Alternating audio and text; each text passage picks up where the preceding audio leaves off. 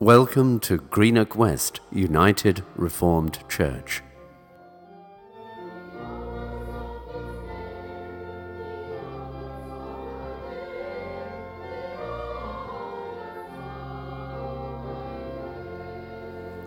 In the name of God before us, God beside us, God within us. Amen. When I was younger, there were two choices, and the choice you made spoke volumes. You were categorised and judgments were made which impinged on every aspect of your life and relationships. There were expectations of you because of that choice, and it was seen as of vital, life-defining importance. What I am talking about was this. Were you a fan of Donny Osmond or David Cassidy? One or the other? And hands up any here who would be prepared to admit to this. If you were in one camp, you could not be in the other. But I didn't conform to these expectations. I wasn't taken with either of these esteemed gents. No, I was a member of the Richard III Society, the last of the Plantagenet kings of England, he of the "now is the winter of our discontent" fame. I was reminded of this, both because today is the 525th anniversary of the Battle of Bosworth when he was killed, and because the readings today focus on expectations that we and others have, and how they are challenged, usually by God. In the Gospel reading, we heard the well-known story of Jesus curing the woman who has been afflicted, probably by arthritis or osteoporosis, for 18 years.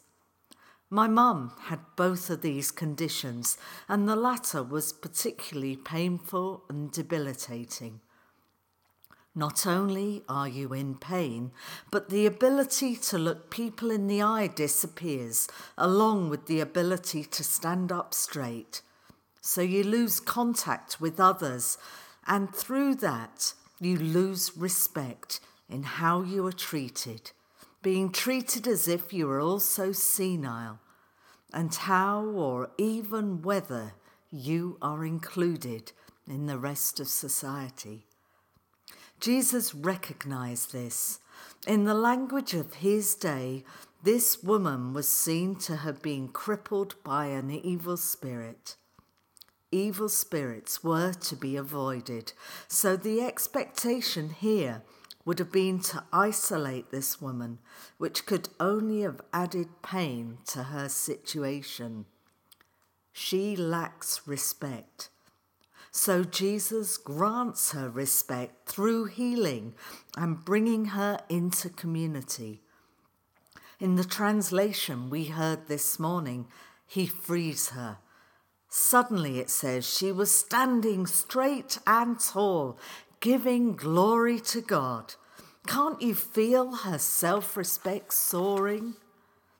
Respect is vital to the gospel that Jesus proclaims and lives. Each person has gifts with which they are blessed, gifts to share in order to have life in abundance. Each person's story is important, for each is a precious child of God. But too often, respect gets confused with respectability, and expectations muddy the waters of what should be valued. Guidelines which should help to build a safe community become rules of such amazing rigidity that they stultify and imprison. Just look at the account of the healing. The president of the synagogue is furious because Jesus has infringed the commandment to rest on the Sabbath. Never mind that he's freed this woman from pain and condemnation. No, the Sabbath should be kept holy. You can't possibly do anything constructive, let alone fun. And boy, is Jesus angry. He really lets his critic have it. How dare they play the Holy Joe card? Their expectations collide. For Jesus, holiness has to do with building community and rebuilding respect for self and others. Clearly, for the president of the synagogue, holiness is saying and doing and being seen to do the right thing, sticking to the letter of the law without examining what the Spirit intends. Never mind that this can contradict God's expectations of us. We exist in relationship with God, with others, and with our world. And if we bless God with one breath and then ignore or condemn those who are made in the image of God, we are truly mind-blowing in our lack of integrity. For by so doing, we contradict God and the good news of Jesus, that if we embrace the new identity of becoming part of the body of Christ through repentance, which literally means turning in a new direction, then love and therefore inclusion must always be our guide, granting each person respect. For if we call ourselves Christian, that is, in Christ, then that being together in Christ must form the core of our new identity, a consistency of integrity tempered by loving compassion, which should underpin all we say and think and do. We should challenge our own expectations. In our Old Testament reading, it is God who directly challenges Jeremiah in his expectations. God announces, "I am your creator, and before you were born, I chose you to speak for me to the nations." How does Jeremiah respond?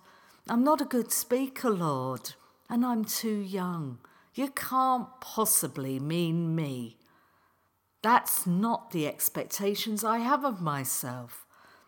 Immediately there's the denial, which is actually quite insulting to God. After all, surely God knows us better than we know ourselves, so who are we to deny what God expects of us? And yes, God does sometimes call us to do what we would rather not. In Jeremiah's case, it is to speak unpalatable truths to the nations, to tell them of doom and destruction, yet also to bring the message of hope that there will be rising and rebuilding again. The chance to begin again if people are prepared to change their attitudes and behaviour. The chance to align our expectations with God, who wants the best for us and the world. The truth spoken in love, with action following the words, for one cannot come without the other. We should not speak if we don't then act. But if we act, we should say why we do what we do, and not deny God or use God as the excuse to avoid doing what we know to be right and good. Do we live and speak and act consistently in a way that is commensurate with our faith? Do we promote truth and justice and mercy? Do we live up to expectations? Or do we let others define and limit who we are, rather than rejoice in our identity, rejoicing in our God-given individuality and the gifts bestowed on us through our personalities and our life experience? Do we bow to the pressure to fit in with those who are cynical or contemptuous or even cruel? So what are our expectations of ourselves? Who do we say we are? Do we embrace a way that is different to the success valued by the world? Are we truly friends of Christ? For Jesus calls us to friendship as the highest relationship. And true friendship is honest and active relationship, encouraging the best of expectations. Now, Jesus' agenda was political as much as it was religious. It was about liberating individuals from oppression. It was about power change in individuals and communities. It was good news for the poor that would really count as good news. For God's grace is there regardless of our deserving or ability to pay. God's love is unconditional, and that certainly contradicts the worldly understanding of how things should be, where there is still an emphasis on who deserves. Our danger today is that we still might fall into the trap of spiritualizing Jesus' message of radical change, of turning expectations upside down into sentimental irrelevance. Yet Jesus talks of renouncing self and taking up your cross. And this does not mean denying who you are, nor refusing to acknowledge or share your gifts. Renouncing self is about renouncing self-interest, not putting yourself down or presenting a false image. For remember that Uriah Heep is not a Christian role model. The point about the cross, which we should not overlook here, is that it entails exposure. To take up your cross is to be public, to be prepared to stand up and be counted. This is the expectation that Christ has of us. So are we called to be like Jeremiah and speak God's truth, often unpalatable truths that folk don't want to hear? But remember that if so, God always calls us, therefore, to be part of the rebuilding, not just a prophet of doom.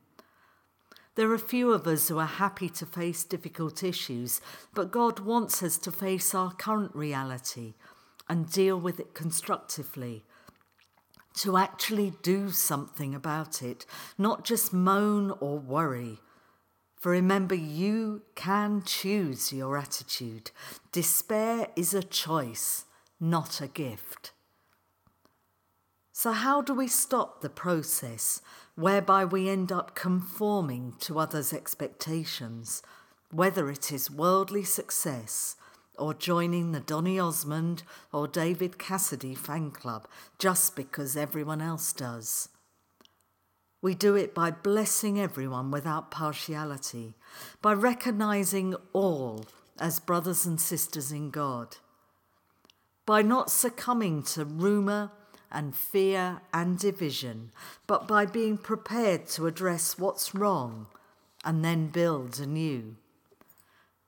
We do it by being prepared to take risks, which of course is what having faith is about, trusting in God, not battening down the hatches, nor withdrawing the ladder.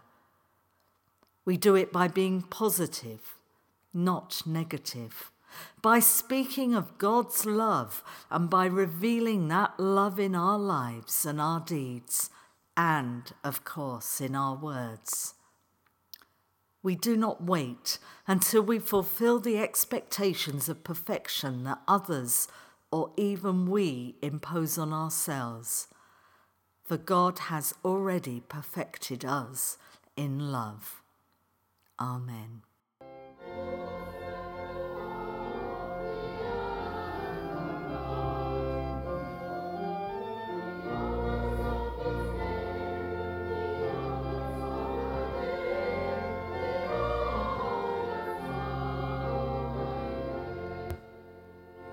Thank you for listening to this episode of Out of Your Box. We look forward to providing more month by month from Greenock West United Reformed Church.